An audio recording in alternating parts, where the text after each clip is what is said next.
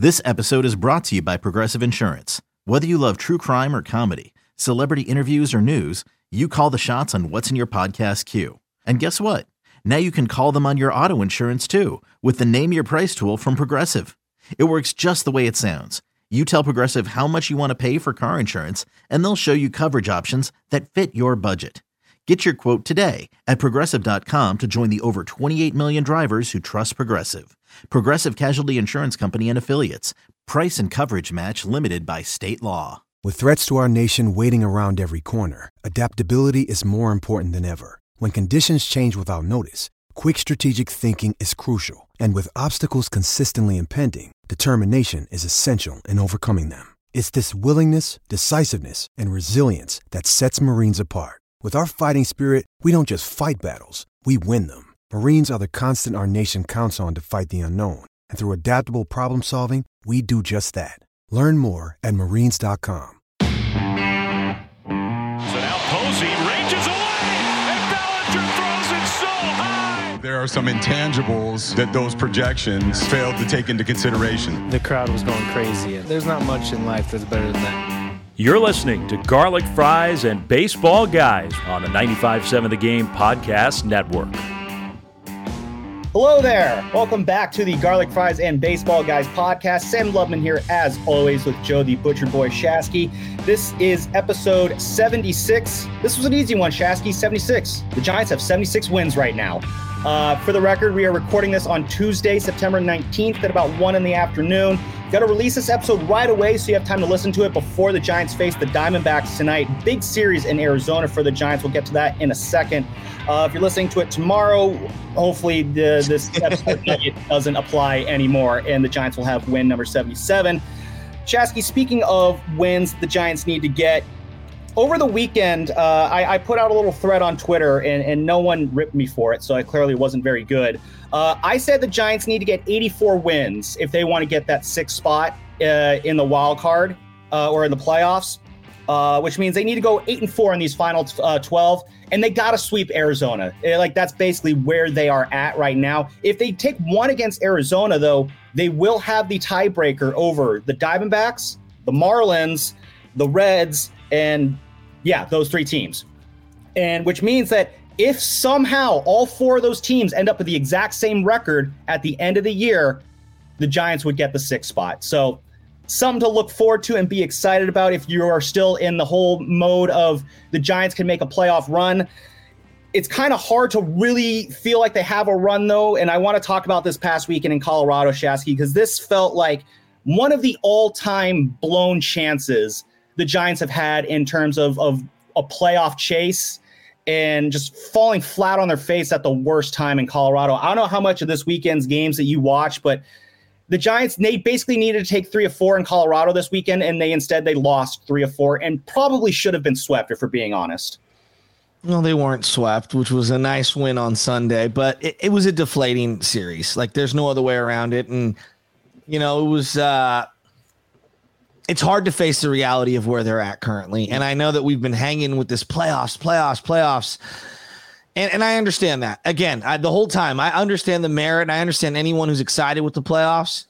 I just look big picture, and it's like, how can you take a team seriously that's fighting for a playoff spot and loses to that Colorado team?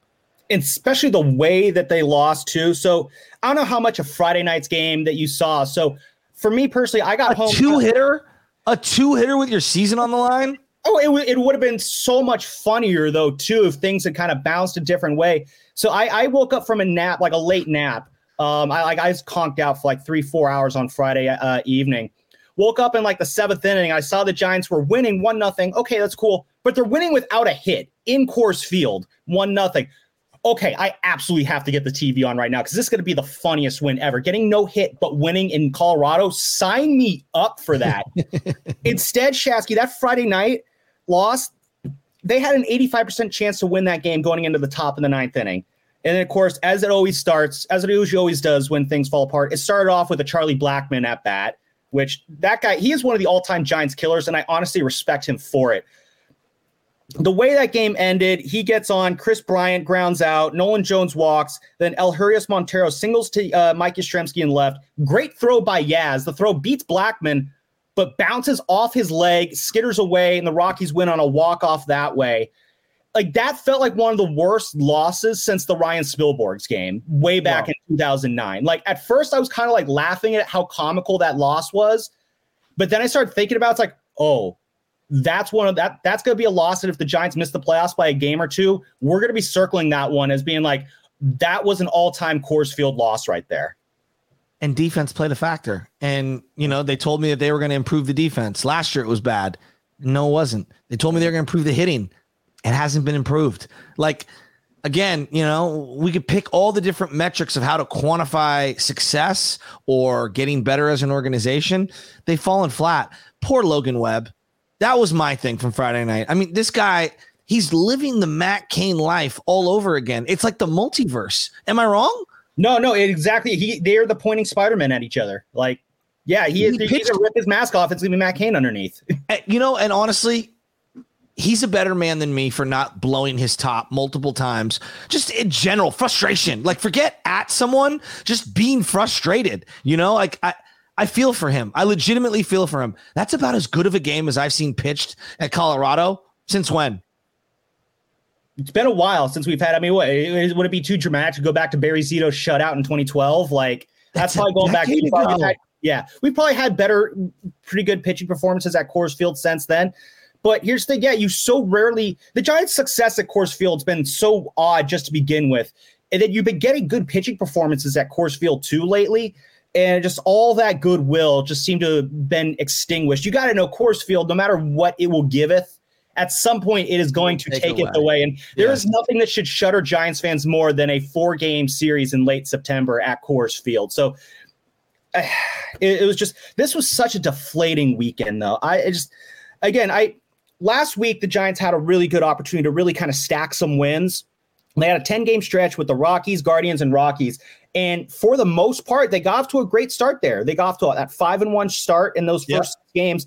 They really just needed to, at worst, split. Best case scenario, take 3 of 4 from the Rockies and Colorado, and they would have been in the thick of it going into this Arizona series. But now, again, I say that 84 wins is that magic number. You got to go 8-4 in these final 12. You got these 2 in Arizona tonight. You basically have to sweep these, because if you take only 1, then you got to go 7-3 against the Dodgers and Padres in the final 10. And you're going up against Zach Gallen and Merrill Kelly. Like, think about the juxtaposition between, we don't know who's starting for the Giants with the season on the line. They haven't announced a starter yet, actually, because we mentioned on the show this morning.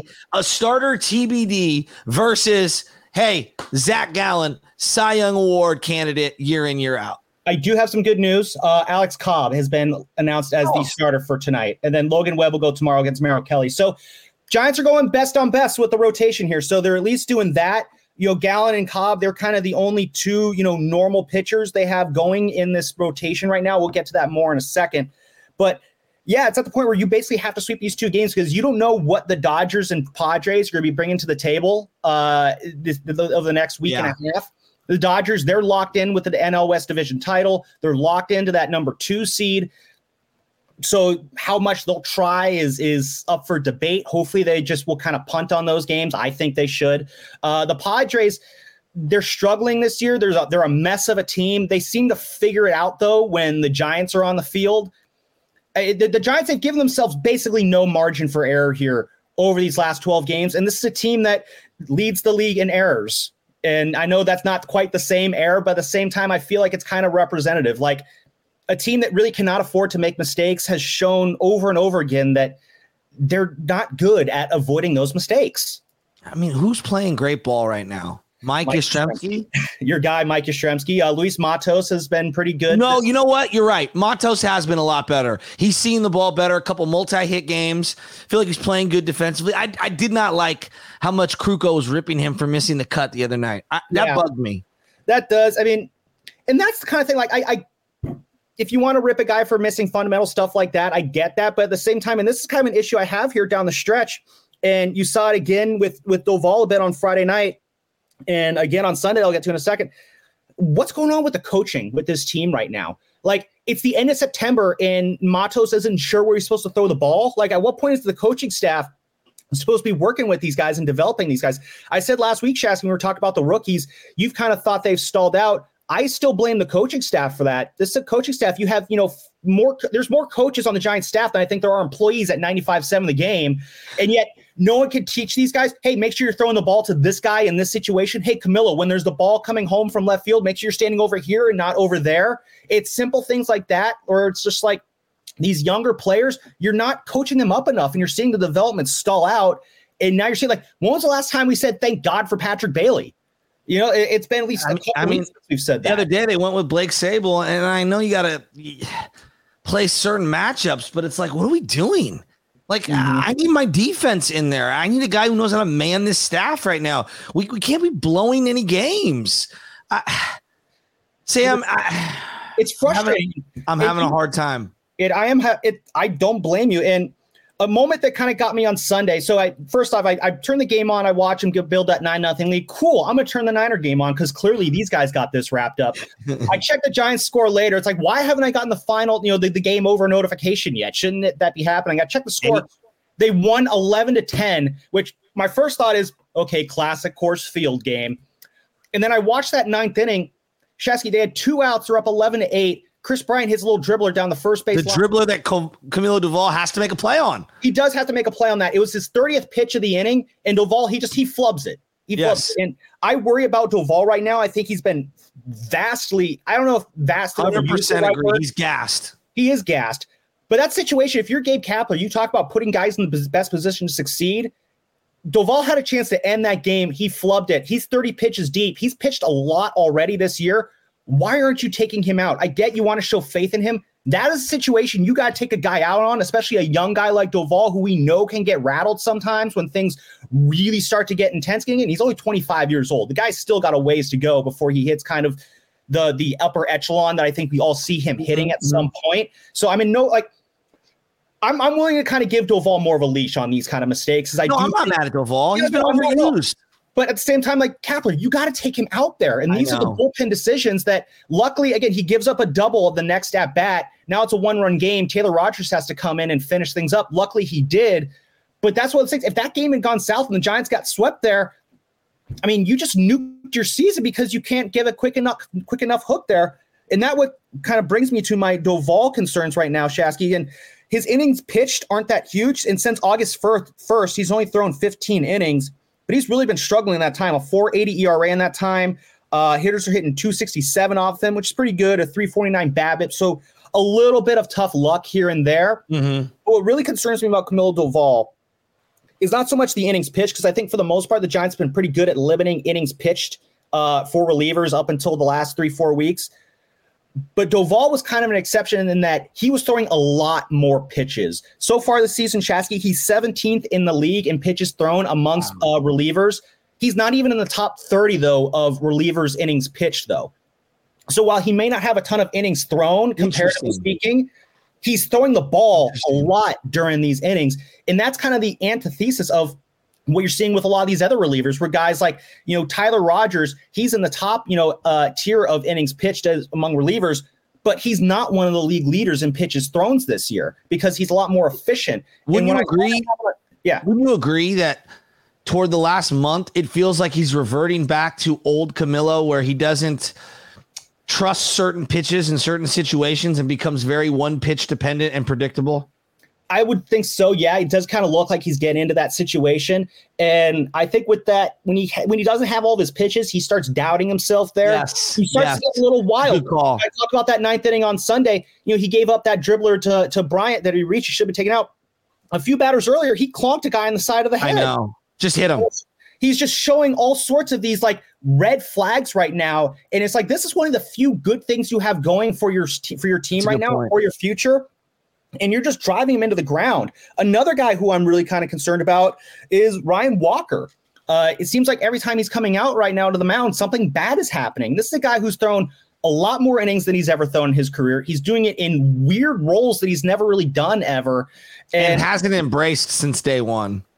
I think yes and no. He was against the opener at first. I think when he started doing well at it, He kind of talked about this when he came on the pod. He kind of started to embrace a little bit more. The problem with Ryan Walker is that he's a rookie, and this is something he said. I'm a rookie. I kind of don't really have much choice to argue at these things. And God bless him. The dude, he's got that the spirit that you want in a Giants player. He embraced the role as best as he could.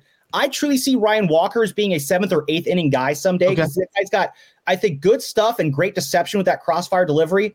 Stop using him in the beginning and middle of the games. Yeah. He's another guy where it's just the numbers aren't as bad. He's got a 429 BABIP since August 1st. So he's been kind of screwed by some bad luck as well. But at the same time, like, put him in a role that's better set for him. Yeah. You know, the rest of the year and going into next year, you're putting him in a bad situation. So all this comes down to is that you got a team that's fighting still for a playoff spot, could still make the playoffs.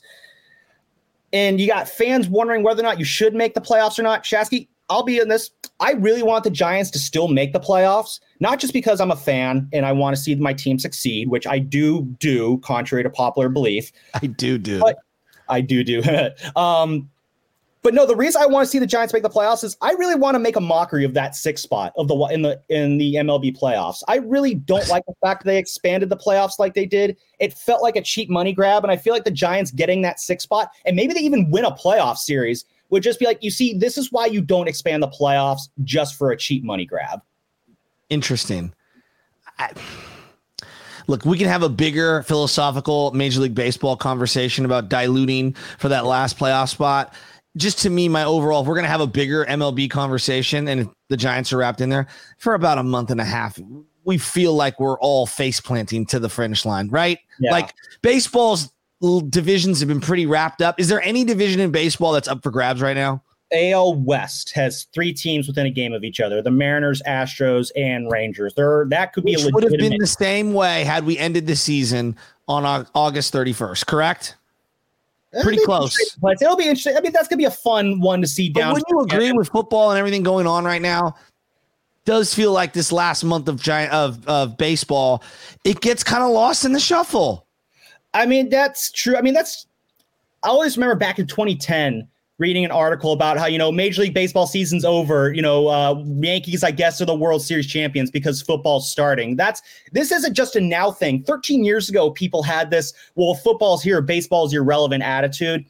I mean, the thing is, if the only solution there is less MLB games, and the entire league has just walked out of the room the minute you just said that. No. Apparently from David Sampson, who does this for a living, the only team that was fighting against this for many, many years was the San Francisco Giants. Why?